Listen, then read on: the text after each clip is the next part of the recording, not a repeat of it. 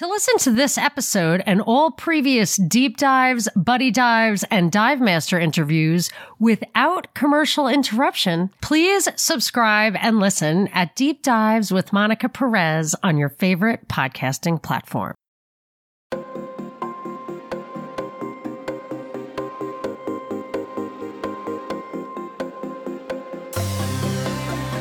I'm Monica Perez, and joining me today is Buck Johnson, host of the Counterflow podcast and candidate for city council in Lockhart, Texas, barbecue capital of the world, I think. It's technically Texas, but let's face it, it's the world. Exactly. Well, he was a Ron Paul guy before I got my first Who is Ron Paul t-shirt, and he is on the forefront of political thought and counter thought, more likely to disagree for the sake of it than go with the flow. Buck will lure you up onto the high dive and knock you headfirst into the big pool. So strap on your tanks. We're going deep with a dive master. Buck, thank you for being here.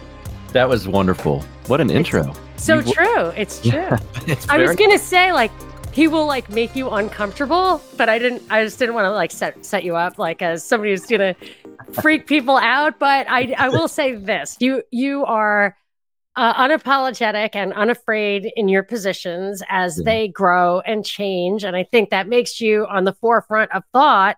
And that makes you probably a target or, a center of controversy. I don't know. I don't want to put that on you, but I do want to get to that. So you seem to certainly have a backstory of hardcore libertarianism.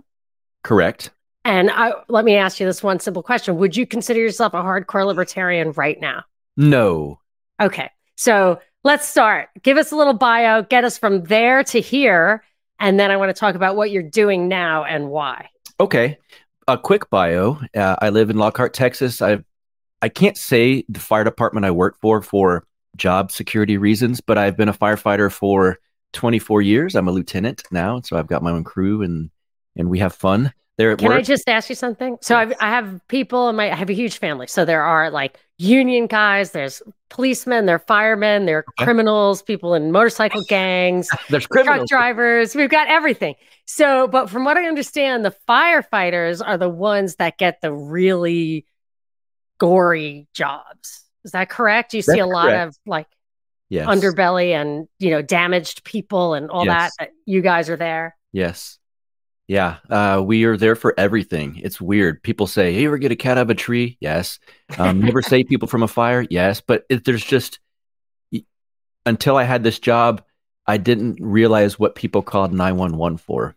It's anything and everything. So yes.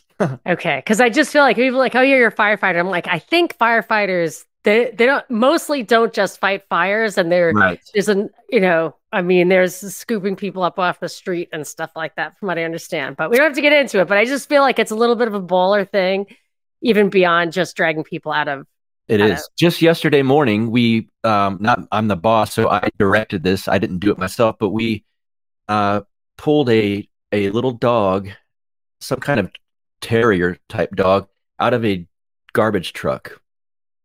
So things like that, okay. Things you would never expect, All right. So I will, at the risk of sounding like, a sniffer of one kind or another, I'm from New York. So some of those people I know who are in the fire department in New York would tell me, depending on how bad the fire is in your house, you might want to take a minute and take your belongings, because some of the firefighters were recruited from the kind of underbelly. Oh yeah, the firefighters are the ones who steal. And that was true. 9/11, the fire trucks in the bottom of the building and the malls and stuff were full of Gap gear, from what I understand. Are you serious? They say it's a myth, but I don't think so, because I knew people who were, the people the cops and firefighters, I happen to know, they seem honest to me, and I don't think they're them, but this was not uncommon. And I remember when I was in high school, the guys who wanted to get on the cops or get on the fire, it was definitely for job security and a long pension. And there was a lot of, there's corruption in it, just like in with anything else. Yeah. But road work, you move out of New York or Boston or whatever, and all of a sudden road work is about fixing the road. and like the guys come in, they fix it, and they leave. In New York, whatever, it's like, hey, I got on the highway. And it's like, oh, I'll have that job for 30 years, you know? Oh, gotcha. Every morning you see him sitting on the highway. Like, so New York is a very different animal from most places. But anyway, so at the risk, just looking for a little balance there. Okay. I won't interrupt you too much. No, that's okay. That was interesting. I've never stolen anything on duty. Well, let's put it that way. How about off duty? I don't think so. I wanted to clarify it by saying on duty, but I don't think I've ever stolen anything at all. I've done lots of bad things, but I'm no thief. If there's a pure anarcho-capitalist listening, which I assume there must be, they're going to go, well, he works for the fire department. He steals our money. So fair enough. So back to the intro. I've been doing that for a long time, and I host the Counterflow podcast. I'm an Orthodox Christian, and I'm married. And let's see, I'm running. This is the weird part. I'm running for city council here in Lockhart, Texas, for some reason. It's an at-large spot, meaning it's not a district. So I don't just represent the district that I live in. If I were to win this, I would represent everyone in Lockhart. We'll see. How many people are on the city council? There are 6. Let me think. Yes, 6. And then a mayor. For like 15,000 people? Is that how big Lockhart is? About 14-ish. Yeah, something like that. And what is first of all, how long is the term? You really put me on the spot. Holy cow. How do you not know that? I'm sorry. I'll edit that if you want. No, you can keep it on. It's none of the voters are going to be watching this, I assume. I think it's 2 years. What I will tell you, what's interesting about the city council here, it's staggered. So the elections are staggered. So this year I'm running for the at-large spot. That's 2 at-large spots are up for election, and 2 districts are up for election. Next year, the district I live in is up for an election. There's an election, up for the vote. It's going to be in the election. So if I were to lose this one, you'll have another bite at the apple. Next year, I would actually, if I want to, face the lady that represents me currently. So last time she ran unopposed. So, interesting. So how much power does a city council have? Like, what do they do? What would you do? It's not a ton of power, quote, but then there's a lot of tedious, kind of boring crap. You can watch them live online, the city council meetings. You can go in person at this point too, but it's kind of, drab, boring. Where are we going to expand this sidewalk, the sewage system? Do we need a stop sign here? Correct. And so you haven't done this yet, so you don't really know, but I remember when I lived in Atlanta, there was an intersection that worked very well. And all of a sudden, it was great. Like there was never any lines. There was a 4-way stop sign. Then all of a sudden there was a light and a left turn signal, and to sit there. Then all of a sudden my commute or whatever, driving my kids to school, went from an absolute guaranteed 7 minutes to sometimes 5, sometimes 10. And it was annoying to me. And I pushed back on the guy who I had elected to this tiny little position. He's like, did you do any studies? I was like, no, but did you? You changed it. So yes. I wonder why he did that. Is somebody paying them off a little small, case of whiskey or something? Or how do you think it works? Those little decisions can be in somebody's interest, or are there? It's funny. The exact situation you're describing, we need, because we have a town square. It's an old Texas town. We have a town square, and then parts of there's 4 corners naturally, and there's parts of it that have a 4-way stop. Then there's parts that have a 2-way stop, and then there's one with a yield, and it drives me crazy. And I kind of laugh to myself as I, are they going to stop? No, I better wait. Hold on. And as that happens, sometimes I think, if I win, I'm putting a 4-way stop here. But, okay. But here's my question. Is it really, in your opinion, because what happened, I remember, that's how old I am, I remember there were hardly any stop signs anywhere. And you just knew when you were learning how to drive that the main road had the priority over the side road. My kids don't know that. So if there's a stop sign missing somewhere, they just blow through it. Oh my gosh. And it's so dangerous. And I just wonder, literally, I want to take your example. Why not take all the signs out? Well, you got a point, Monica. Now I'm gonna have to think about this. I like it. And I'm not saying I'm right. I just want to start from the assumptions. Yeah, and let people kind of organically come about and understand how this works, kind of thing. I think we're an old enough town the population's old enough to where that would actually probably work okay. It's not full of, teenagers trying to learn how to drive yet. And it depends on visibility of that Mhm. spot. And I think it depends on, yeah, like how much traffic goes through there. I think there's a lot to it. So I think, the reason I'm using that example, of course, is that you've made this transition from, I don't know if you were ever considered yourself an anarcho-capitalist, did Oh, you? for sure. Yeah. Yeah. Okay. Right. Okay. Yeah. So, and me too. And I'm so like, it's really makes me uncomfortable that I have to second guess it now Mhm. because I mean, I was so, I'm not to say convinced or committed or whatever. I mean, I really, it seemed obvious to me. It seemed obvious to me. And I was turned on to it by my uncle, who was a priest who loved Murray That's right. Rothbard, Yeah.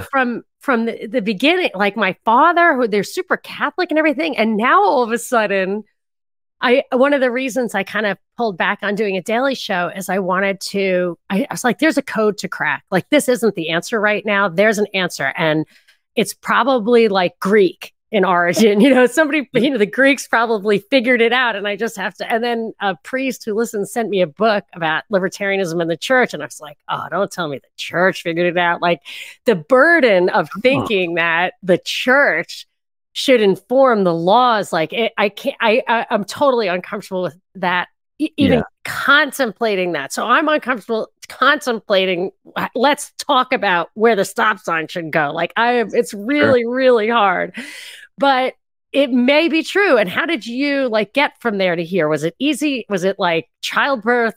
And where is here? Where is here for you? Question. Yeah. So I think maybe philosophically, I'm not super far off from ANCAP because in our society right now, there's no such thing. Let's face it. There's just not. You can call yourself one, but you're not. In as far as utilitarian purposes, you're not one. And it's like I think the same thing about atheists. There's no such thing. You worship something. You don't have to call it God, but there is something. So in a Hans Hermann Hoppe style private law society, covenant society, I probably am an ANCAP in that sense, and I would like to see those kind of things manifest themselves. It's going to be hard, but in the real world, we don't have that. So at this point, to say I'm an ANCAP it's like, well, what's the point? I mean, you can say philosophically, I agree with Hans Hermann Hoppe on how things should be, but they're not that way. So one option is to live in a small town, try to get political power, and not to beat your enemies over the head with it by any means. Certainly in small towns like Lockhart, I had a meet the candidates moment the other night at this forum. We did that for about an hour or two. There was not one hot button federal policy discussed. And we're in Texas. There was no Roe v. Wade discussed. It was interesting to take part in a political evening, let's say, and that I was a part of, and nothing about abortion came up, nothing about taxes. Taxes did come up, but none of these hot button issues where they're like, oh, he's a Trumper or he likes Biden or any of that kind of stuff. None of it came up. So it was actually kind of nice to discuss things like this town is growing very quickly. The infrastructure is not really set up for super quick growth.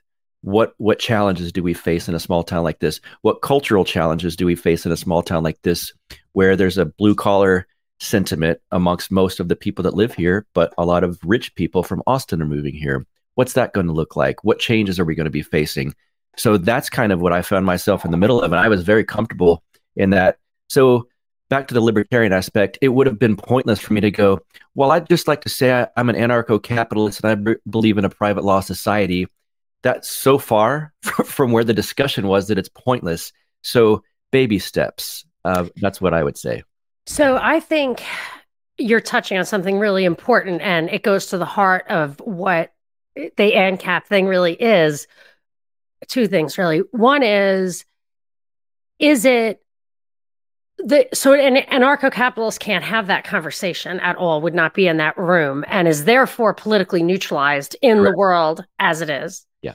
And I often wonder if, that maybe was a reason, like maybe it was promoted, was allowed to be in the public Mm, discourse because of that, or the fact that it advocates no nation states because it advocates individual sovereignty. But of course, that vacuum could just as easily, and looks like it will, be taken by a global government. correct.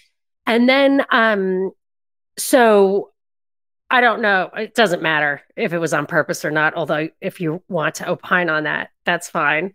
But then I have a follow-up question, which is, do you think that anarcho-capitalism or extreme libertarianism, whatever you want to call it, do you think that some people could, like, if say everyone who calls themselves an anarcho-capitalist right now lived in a society together, could Mm, they really live in an ANCAP society? A, could everybody in the whole world, even people who don't think that way, live in a society that was ANCAP? Or, where does human nature come in, or different natures? that is a good question. It makes me smile and laugh a little bit too.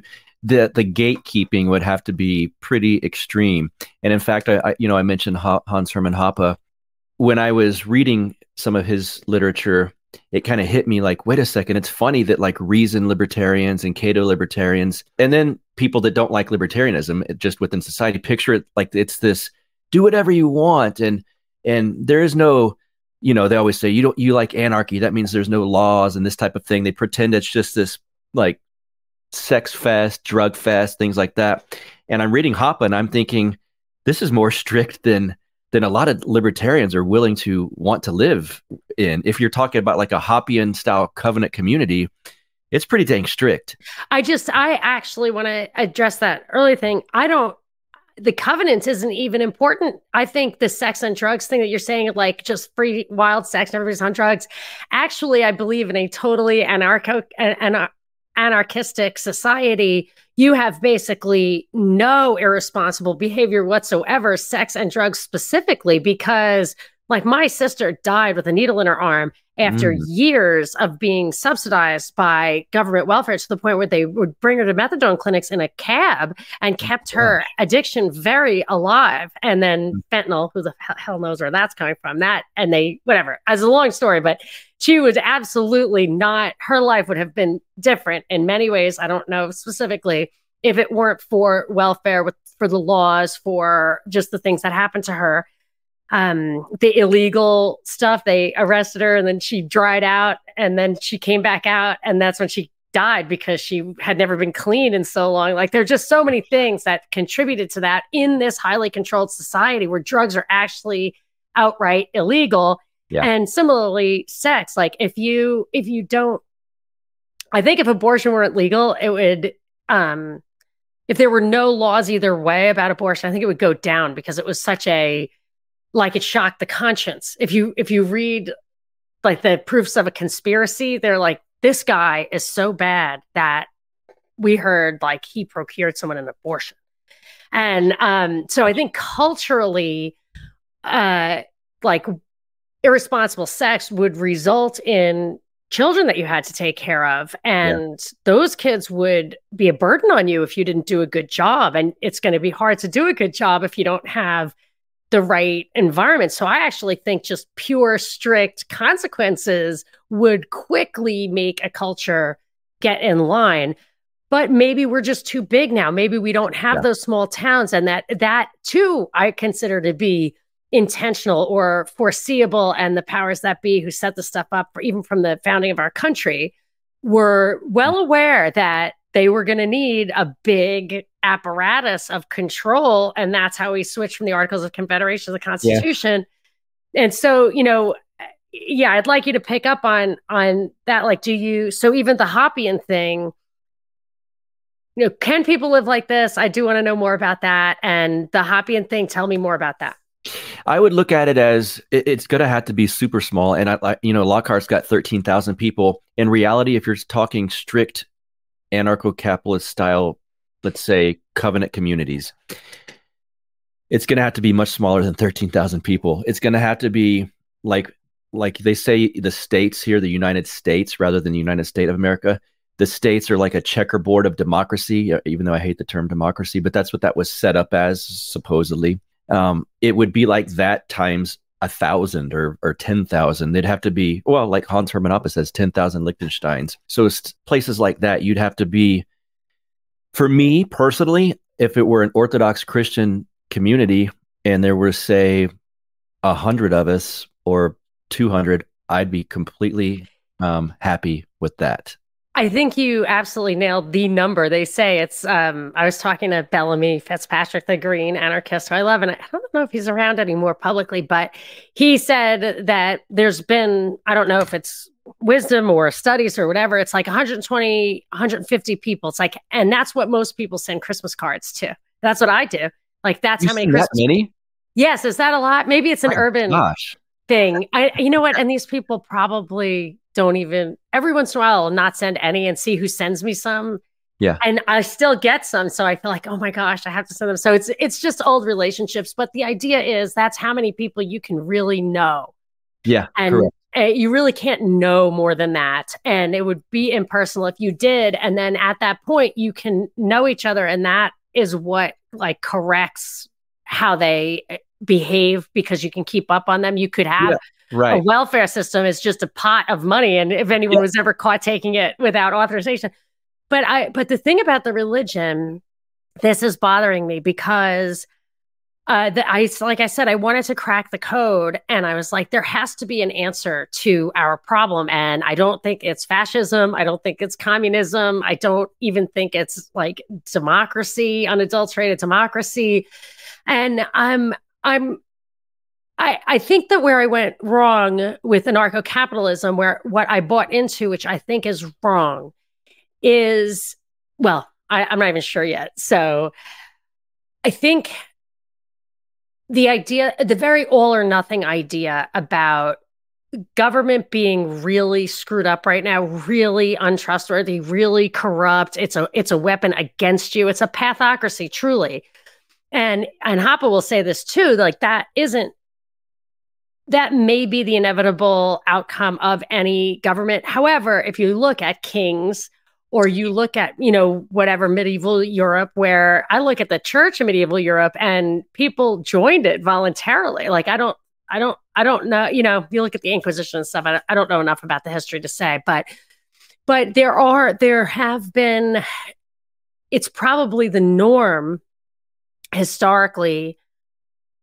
Well, I'm not going to go that far, but it's possible to conceive of and find examples of times where the king or the theocracy or whatever truly had its interests aligned with the people's. And when they're putting those stop signs in, they're not actually trying to make people crash so they can get the money out of repairing windshields. They really don't want people to crash. Like, is that possible? Is that normal? Is it typical? Is it religious? Like, where is that? What does that say to you? That's interesting. For me, the lens I would view that through is that there needs to be some, the old atheist me cringes even saying it a little bit, but it's true. There needs to be some type of moral grounding, and I think that's where Christianity comes in. Now, an atheist is going to say, I've got morals, and Murray Rothbard was an atheist, and so he would say the NAP itself, the non-aggression principle, is a set of a foundational moral principle, let's say. So I get that, but I certainly think the lack of morality in our current society is a direct reflection of the lack of Christianity as well. And so, again, the number things is, you could have a quote unquote Christian society, and if it's 5 million people, you're still going to have all kinds of awful issues. It doesn't matter if it's privately run, publicly run, you're going to have all kinds of issues because we're fallen humans. I mean, that's just how it is. So I think it has more to do with the number of people, also not more to do with it, but to do with the number, like you said, 100, 150. I hope I'm on the Christmas card list next year, by the way. Yeah, you got to give it. First of all, I want to see your cool house. I'm totally into the mid-century modern thing. What is that? Yes. I really want to have, I want to make you a martini in your house. Oh my God. And I'll bring my own vintage, the tiny little martini glasses. Yep. And I just have a vision of that. So yes, if we make that happen, you'll be on my Christmas list forever. I will never forget you. Deal. So yes, but I think that small number is important, not just because, I mean, I feel like the parish of my church is much bigger than 150 people, but because we all gravitated towards that because the super based priest did not shut down. Yeah, same with mine. And everybody's there now. Like it's full to the rafters, which just shows you the whole idea that like we liberalize the church to get more people there. Liberalizing the church gets less people there. I agree. But they're a community absolutely racially diverse, like Catholicism. I mean, it's just everybody. There's Filipinos, there's Haitians, there's just absolutely all kinds of people. And there are mixed marriages. There's absolutely no racial animus whatsoever. And in my experience as an adult in Catholic Church, where I'm aware of that stuff, it's all about values. It's all being on the same page values-wise, having the same goals. And in this case, like, I feel like it's karate, like you hit through the board. It's like not about this earth, it's about the next world. So there's just nothing here that's going to derail these people from that goal. It's really great. I love it. I'm actually not very active in it, but I really can trust those people and I can predict what they're going to do. I can count on it. And if somebody's off, everybody knows it. And you love them, but you're cautious. You don't let them take over. And so I think values are a big part of that. But I would ask you two things. One is my mother lives next door to Muslims. Okay. And they really care about old people. And she lives alone. And I want her to move in with me. She has 8 children. Well, she used to have 8 children. Now she used to have 9. Now she has 7. But we're there for her. We're there all the time, but she doesn't want to move out of that house. And it's not suitable for anyone else to live in. She's been living in it for 50 years. But they will bring her food. Like there's some, I don't know what their morality is, but there's something in their religion that they are required to take care of her. And they really care about her. And the moral makeup of that family, they're very strict about their dress codes and everything. And what's wrong with that as a moral foundation for a society? Nothing. Yeah, I agree. And as you were saying that, I thought to myself, it's not, my version of it's Christianity, but it doesn't have to be that way to be moral by any means. And I think in fact, if you look at like traditional type of that you could call them conservative religions, certainly Muslims are part of that. I'm not talking about the extreme, faction of that, but just your average practicing strict traditional Muslim, they're probably more moral and upright, if you want to call it that, to use the 80s parlance, 80s term, than, let's say, your modern American Methodist or something, or Unitarian or things like this. My father used to say he'd rather me go out with an Orthodox Jew than a fallen away Catholic. Yeah. Like, just one person is living by their morality.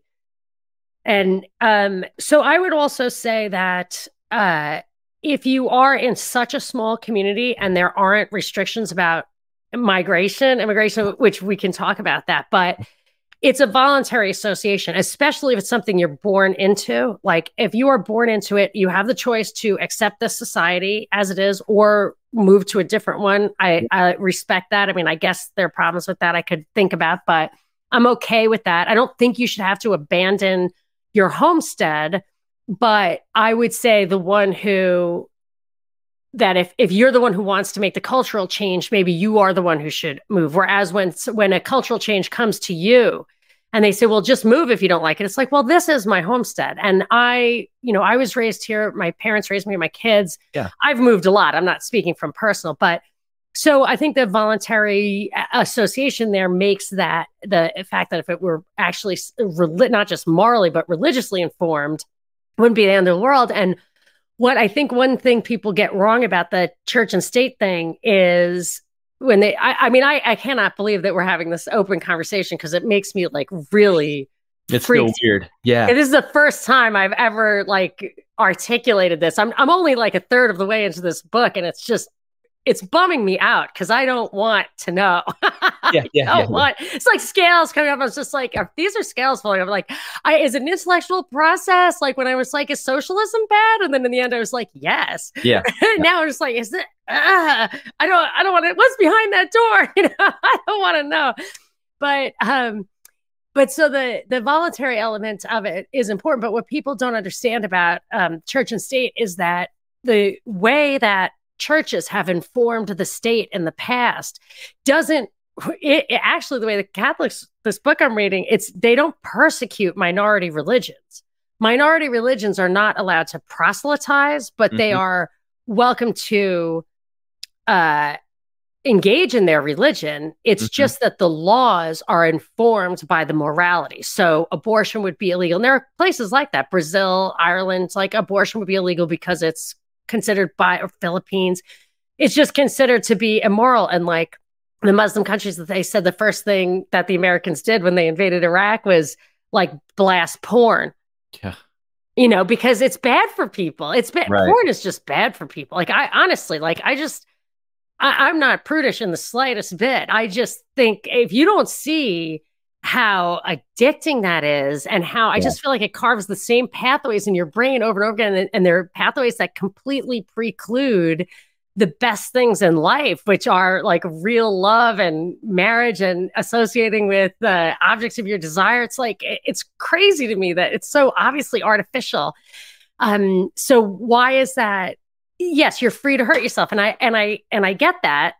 But the older I get and the more I have kids and stuff, I'm like, you know what? Was that really strictly necessary for me to be a fully formed person to go through the stages of debauchery? I Yeah. was never a big like porn addict, but I'm just saying I had my own vices and they were so stupid in retrospect. And I could have jumped. Somebody used to tell me, like, what are you staying up all night doing that? Why don't you just jump out of planes? Yeah. Like, you probably have an equal chance of survival, and Yeah. one would be, they're both thrilling.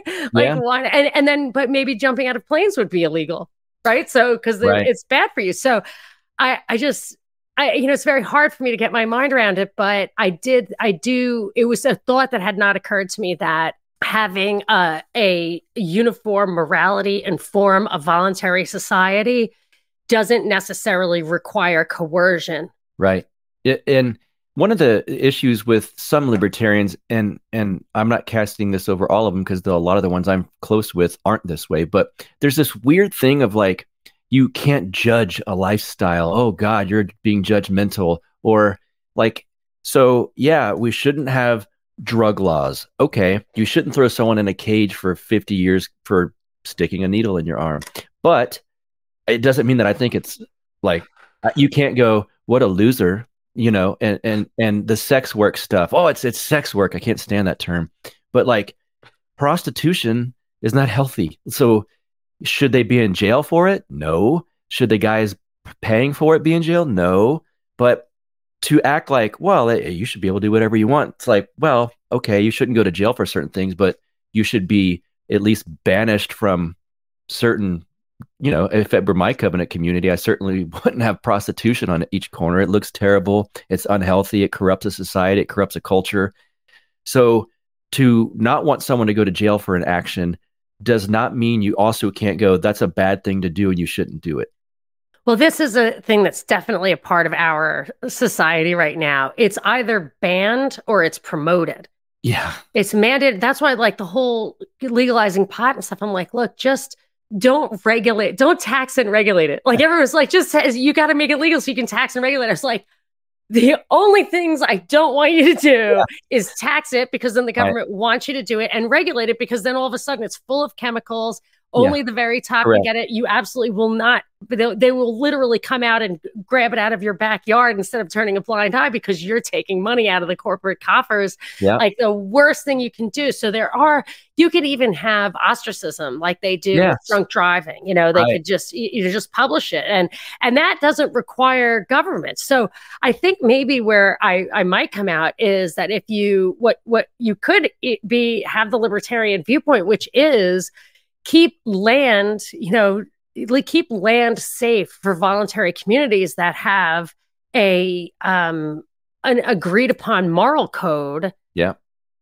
And if your borders are open, you could have exile and immigration, and I don't know. I'm thinking on the fly here, but no, I agree. I'm worried about if there's 10,000 Liechtensteins, mine doesn't have to have prostitution.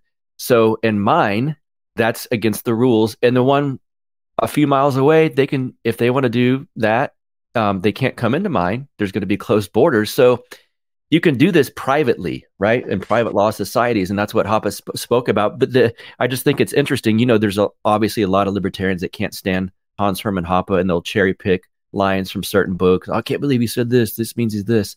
But the real reason, to me, that they don't like him, the ones that don't, is because they know in his version of libertarianism, a lot of their behaviors wouldn't be allowed.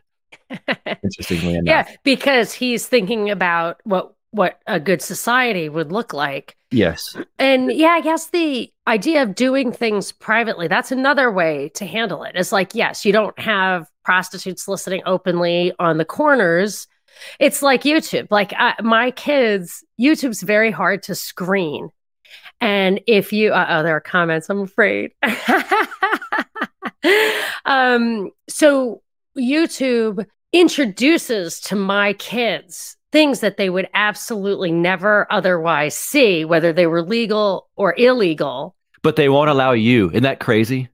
I know, it's really shocking, and they promote, and they won't let me go in and set a censor like a 14-year-old, a bar. Yeah. For like TV 14, they won't allow that. And I've seen companies, I've really done a lot of investigation on this. Like there's some like media kids thing, volunteer organization where they try to get, and they said YouTube won't allow it. They will set up barriers to have those kind of screens on there. And then they feed my kids the cartoons that they like in porn. So there's a My Little Pony porn. What? Yes. Oh. It's so disturbing. And I'm saying like, if you want to use that privately, that's okay. But when you make it like, so it's soft, not soft porn, but it's a soft approach to, again, it's that your laws, your culture, whatever is informed by a consistent morality whereby, because even libertarians, they don't leave their doors open at night for their kids little toddlers to wander out. Right. Yeah. Right. So there's that, and we can just talk about kids specifically. Like you have your kids in a community, and my kids are being hurt by people who hate them. And those people are using the libertarian attitude, which I still have, to, I'm not saying they should censor, but they're exploiting it because they hate us and they want my children to not function. And it's dehumanizing my children. Yeah. It's kind of, that's the blind spot in libertarianism, is that you can't have it in a society where your enemy will take advantage of it to hurt you. That's the blind spot. So in a small covenant community, you can have it because you set the rules or someone sets the rules, et cetera. You can't have it in the United States of America as is right now. You just can't, because the weak spot is, well, you believe in non-aggression. Well, then I'm going to inch closer and closer and closer and push my stuff onto you and exploit your blind spots. The enemy knows you have blind spots. And so everything in society right now, everything that's weak and the opposite of beauty is promoted as good and healthy, like this fat models and stuff like that, and men that look like women as on the front of different magazines. And it's like, that's ugly. And they know that's ugly, but hey, can't judge anyone, right? What are you, some kind of fat phobic? And so that takes a blind spot that people of well, everyone can do what they want. And it's like, but then it leads to only the weak people getting promoted, and ugliness and beauty's gone. Like there's beauty and strength, and you can't, that's all looked down upon now because you're judgmental. Oh, you can't look at that person and think that. How do you know what their lived experience, their truth, all of this crap that postmodernists use? But unless you have a strict, closed society, then that can be libertarian. You can't just have libertarianism in the culture at large right now. So I'll say two things about that. And then I want to read some of these comments, which I don't normally do before the hour is up, but I think they're good. So two things. One is, I feel like what you're talking about is also reflected in the false flags. So they say, we need gun control because innocent people are getting shot en masse at schools. Yep. And I would say I'm sorry if there are real ones, copycat ones, agents provocateur, and people die, people get hurt. Just because it's a false flag does not mean that nobody's getting hurt. And it really, this is so upsetting to me, but they do it to demonstrate something, a loophole that isn't real. And it's not really a problem, which is why the fundamental laws of religion and government that have evolved over thousands of years and culminating in the American experiment did not reflect that stuff, because it's not true. They reflected pirates. They reflect Osama bin Laden. Yeah. They do that. And he is a creation, but he's a creation of something that was anticipated. And actually, all this stuff is anticipated because universal gun ownership takes care of all of that anyway. So it is the laws that lead to this stuff. But I just want to point out that these false flags they look for weaknesses that are there because there aren't real vulnerabilities. And then they say, well, we have to close that hole in this way and we can't have freedom anymore because of that. So it does make you vulnerable to that. But I would say that in the small society, not only do you have closed borders and the rules that you've decided upon, see, again, I'm like, in a small group, you would not actually need rules. And I say this about religion generally. There is no taxation enforcement mechanism or behavior enforcement mechanism in religions. And yet more than half the world's population claim that they belong to like the three biggest religions. Mm-hmm. It's like almost everything. It's like 1 billion people in several different religions.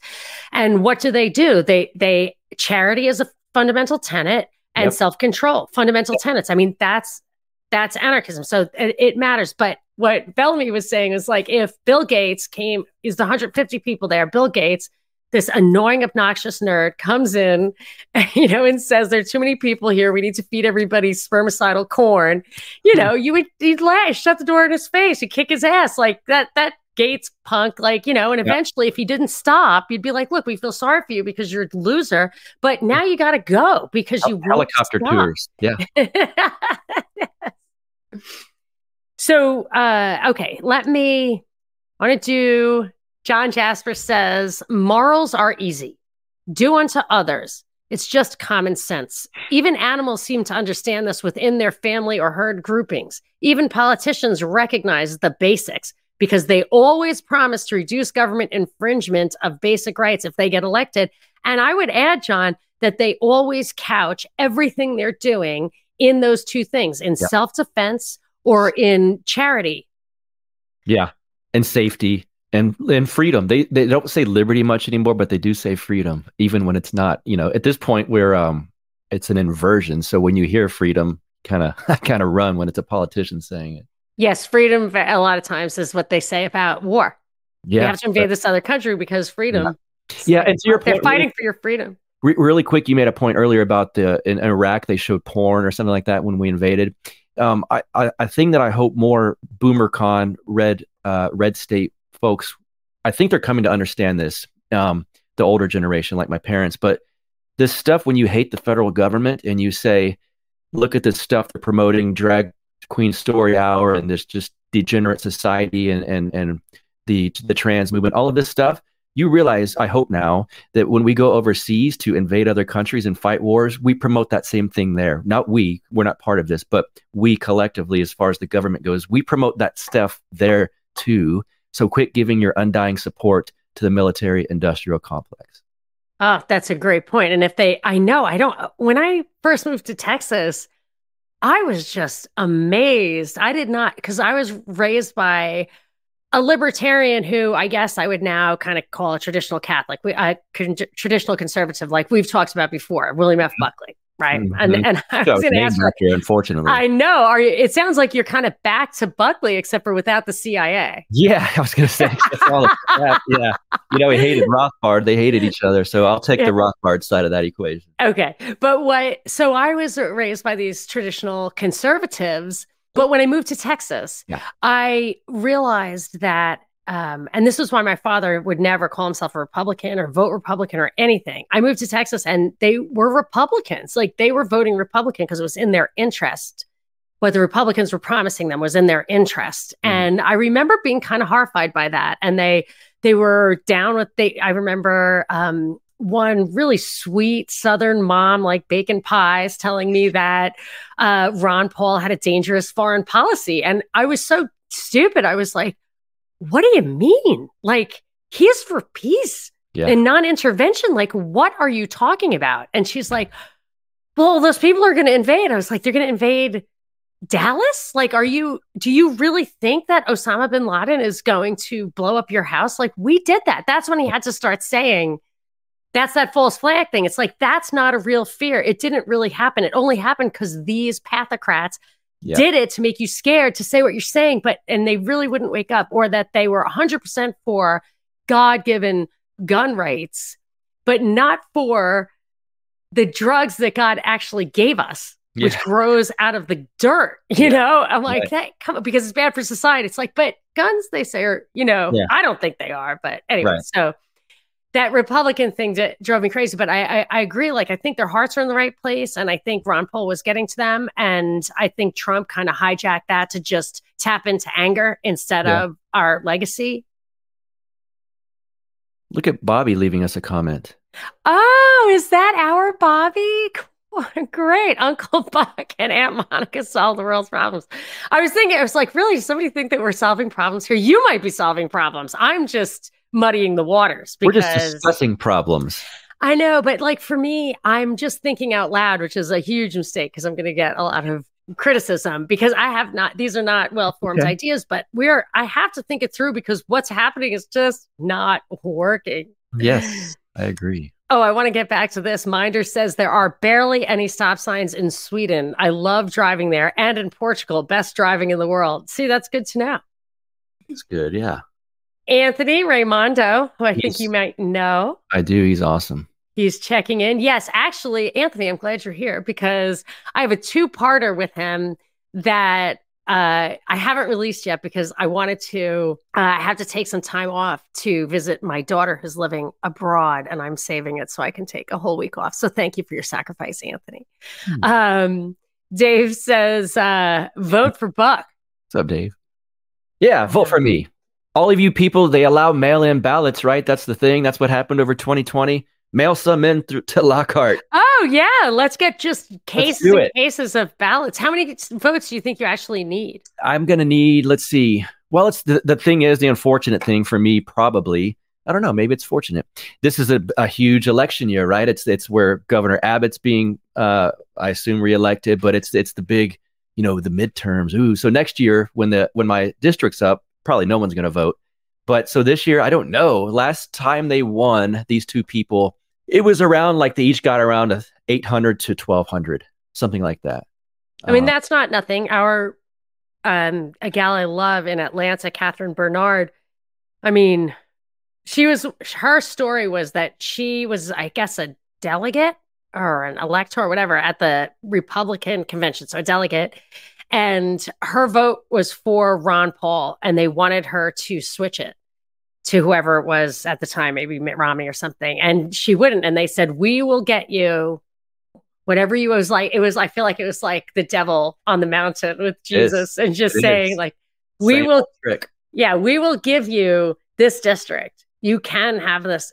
And if you go with us, and if you don't, you will never get elected to anything. And I think she's been plugging along at that for at least 12 years and she has never gotten anything, but she's running again. But it's like 800. She needs 800 votes. And she's so good. Oh my gosh, she's so good. So it's not to take for granted. And so you want to solve problems, or what would be your position? And then I want to ask you some big picture stuff. Okay.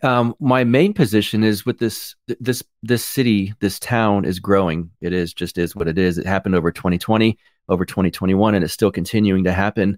You know this, for the first time in the history of the country, the migration went opposite. It went from big cities to small towns. That's never happened since the Industrial Revolution. It's always been, well, we got to move to the big city to go to the grocery store, go to work, get jobs, etc.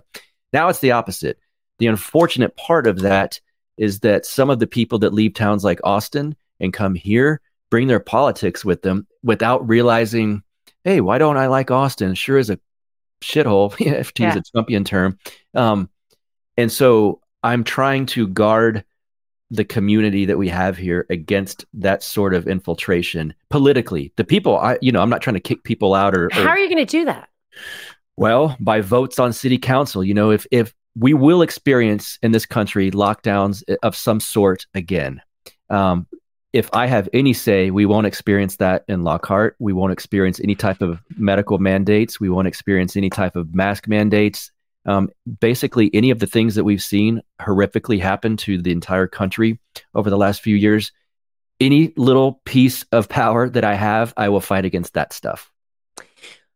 So I feel like a big part of that, and it's possible probably with that crowd coming out of Austin, is education. Yes. I would think, and I don't mean formal education. I mean like block parties. I mean like having 4th of July at City Hall that is run, that the people in Lockhart who care, like you, could say, I need 15 volunteers. We're going to do this, and we got everybody here, and we're going to show them what community is like. But, that doesn't have, that we don't strong arm each other, and we get to know each other. And as long as you have the numbers and you're the ones with the center of gravity, you might be able to bring them along. I have to say, I've mentioned this before, but it was really prescient of me. Like a few things that I noticed at the beginning of the whole lockdown thing. I moved to LA around that time.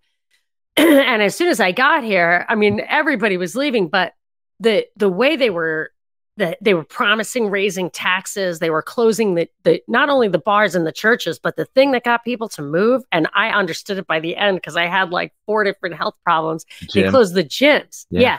And people were gone. And I said, they are trying to get people out of this city. And I can't tell why. I said, what I think is they have a surplus of Democrats and they want to push them into the small towns.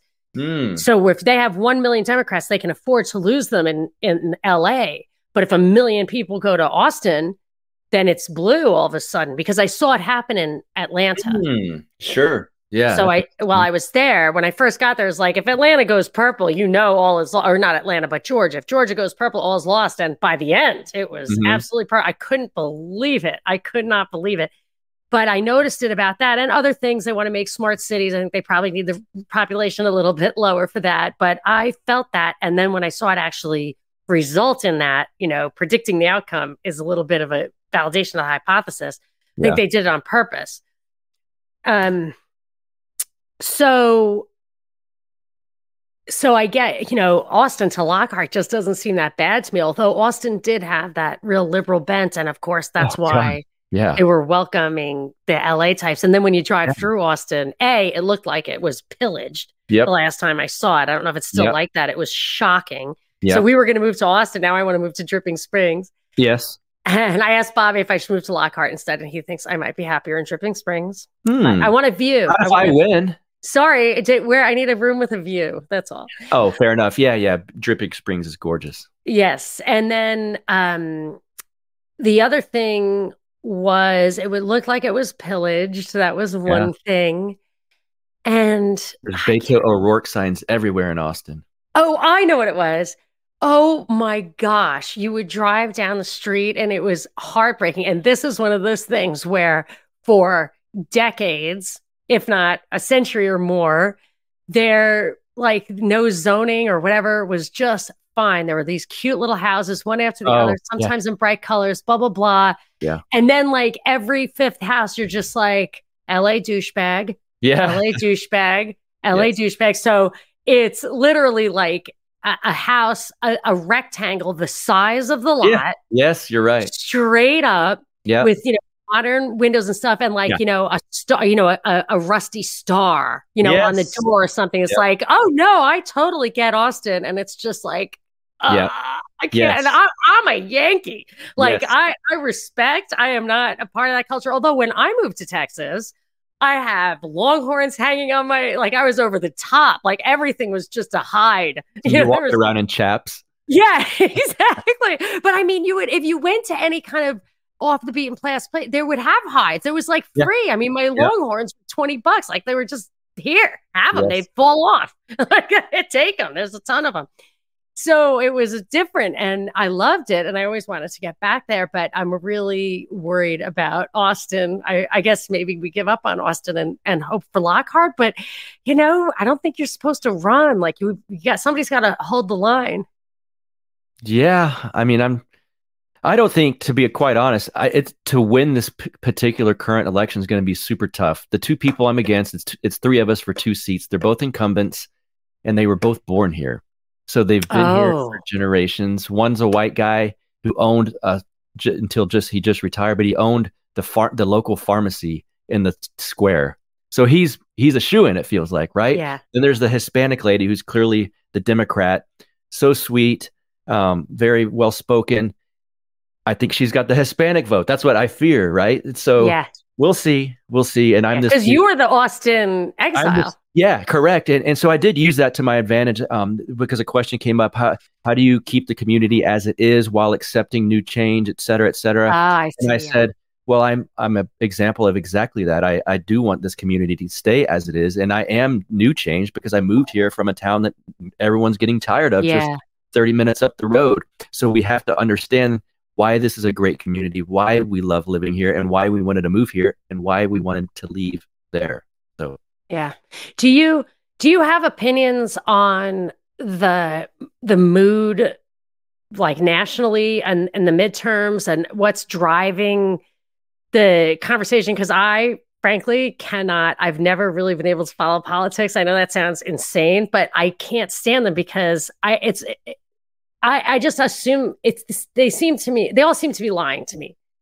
So I feel like everybody's lying, and I don't want to worry about who's lying, but I feel like the whole MAGA thing is like a new Tea Party. Like, are you a MAGA person? Is that driving it? Is Carrie Lake for real? Or what's the story?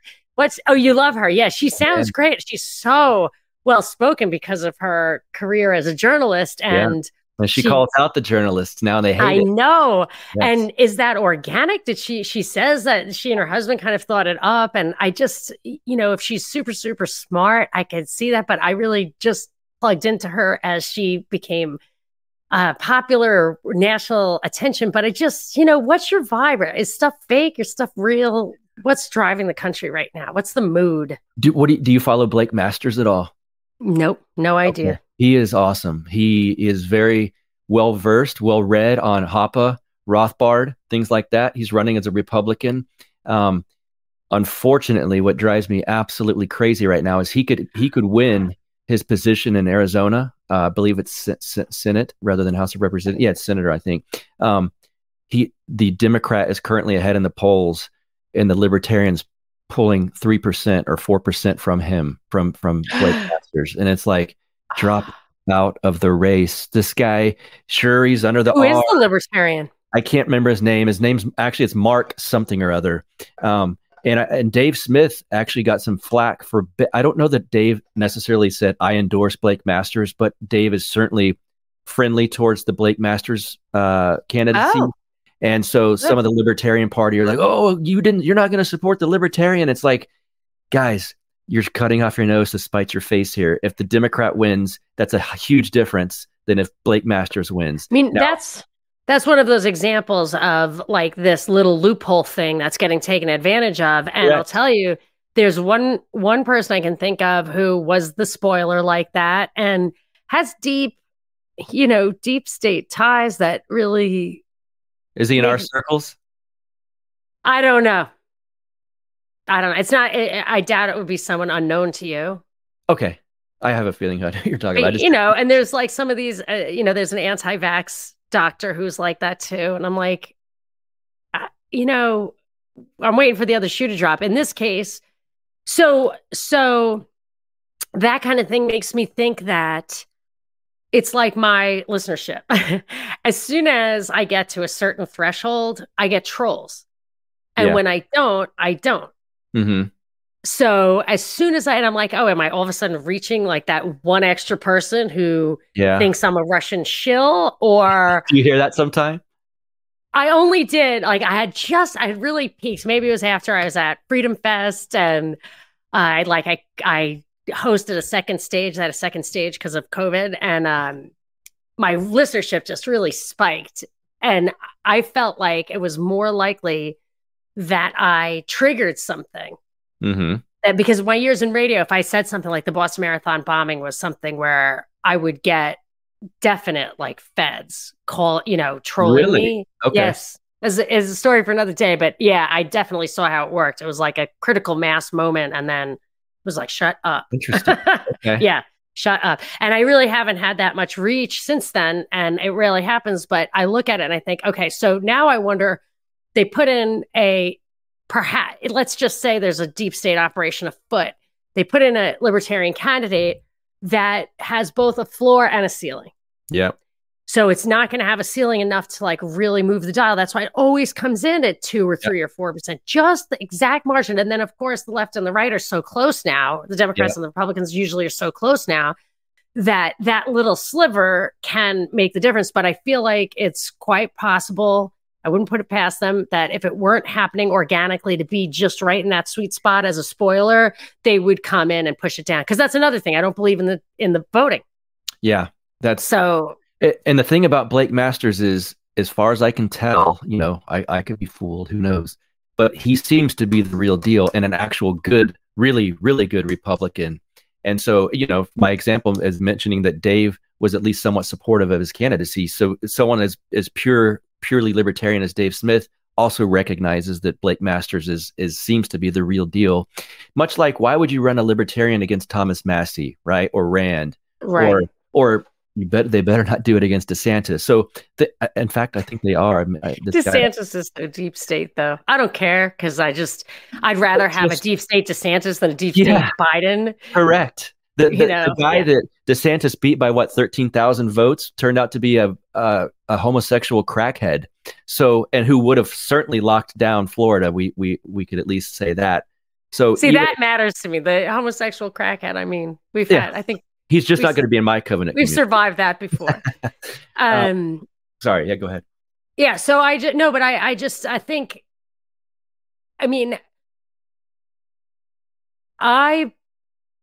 Ron Paul was our greatest hope, I think. Yeah. And I'm not saying that he wasn't there to derail, to pull people out of the Republican Party, whether, I'm not saying he would intentionally do that, but maybe they allowed him to get beyond a certain size because it would create a schism in the Republican. But that's why I worry about that Cardinal Vigano or Archbishop Vigano, because he says everything right. But like, if you're there to create a schism, so that the other side is then unopposed, then that's in itself a problem.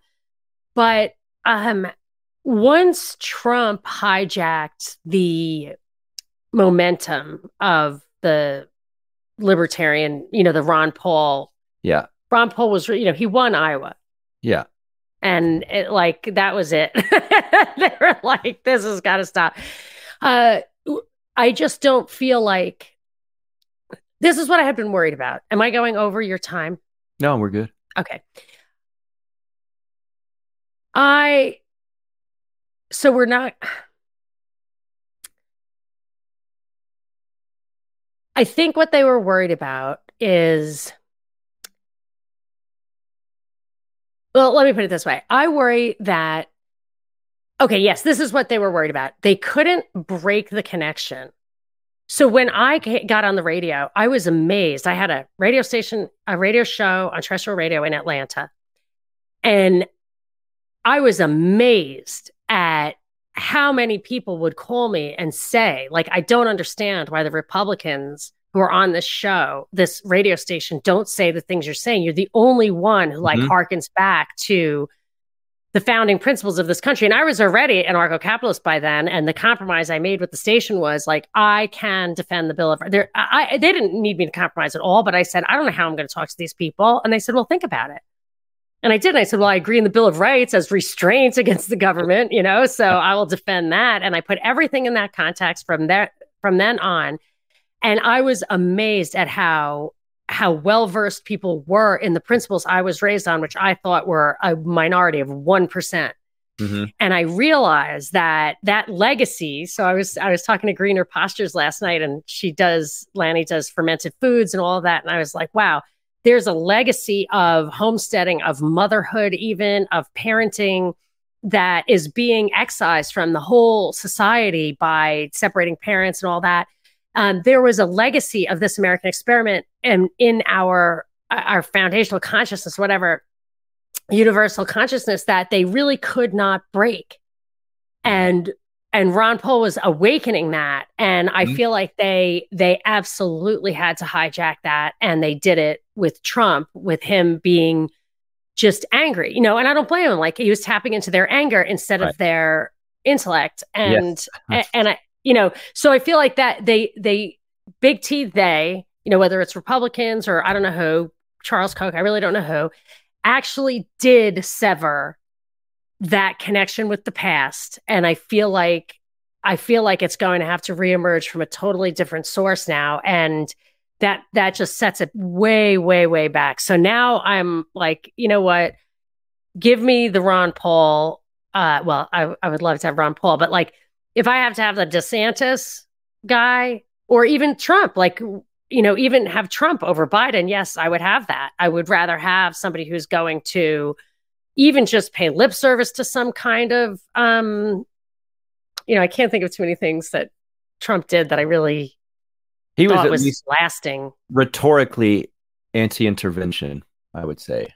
Yeah, and he stood in, I think it was South Carolina, and saying the war in Iraq was a mistake and a disaster, and looked at Jeb and kind of blamed his brother for being a screw up. And it's like, fair enough, that kind of rhetoric does come easy, but I think he did probably deregulate a bit. Like, that he did, was probably good. And maybe DeSantis, depending on the mandate that he feels he has from what gets him elected, that they have to do. Sometimes they just have to do some things that you want them to do. Yeah. And if you tell them you want them to do what Biden says he's going to do, that's worse than if you tell them you want them to do what DeSantis says. So I'm more like, I'll take what I can get. I'm never voting for anyone but Ron Paul for as long as he's alive. So you can forget me, but it doesn't mean I wouldn't rather have, someone who has to pretend like they don't hate me. Yes. That's my bar. It's a low one, but that's where we're at. I'm the same way, at least rhetorically. Pretend to be on my side where I can somewhat believe you. Yes, exactly. So, or hold them accountable to it. I don't care if they don't want to do it, as long as they have to do it. So let's wrap. I want, if you wouldn't mind, was there anything that you wanted to talk about? Because I just talked about what I wanted to talk about. Well, that's why I'm here. Okay. I was happy having you direct the conversation. Okay. You're the pilot. I'm the co-pilot. Yes. Okay. But you're such a, you're a pod master. So I feel like I'm not the best interviewer, but you might be the best interviewer. So. Oh, well, that's sweet. Yeah. I thought it sounded like a comfortable conversation. Yes. That's all I do is conversation. And that's, some people expect the kind of, get to the bottom of it with the other person, but I'm just here to exchange ideas. Mm-hmm. So tell people about, if you would, in a nutshell, as a wrap, your show and and just the specifics of your campaign, if you feel like you haven't made that crystal clear. Well, the specifics are, just to retouch on it, I am running for City Council of Lockhart, Texas, the at-large. There's 2 at-large positions. I'm running for either of them. I'll take either one. There's 3 of us running, so we'll see. The other 2 are incumbents. I recognize it'll be hard. So also, the Counterflow podcast is my show. Find it on YouTube for now. Everyone knows how to find that. Search Counterflow with Buck Johnson. You'll find it. I'm on all podcatchers. Counterflowpodcast.com is the website. And Monica's wonderful producer produces my video content on YouTube. Yes, I love Bobby. So, and he introduced us, I think. Did he? Yeah, he might have hooked us up. I think maybe. I met you at Childerberg. Oh, yes, that's true. And I met him at Childerberg. So There you go. That's it. It comes full circle. Mm-hmm. Well, that was super awesome. Thank you all for coming and for listening. I'm Monica Perez, and this has been a Live Dive.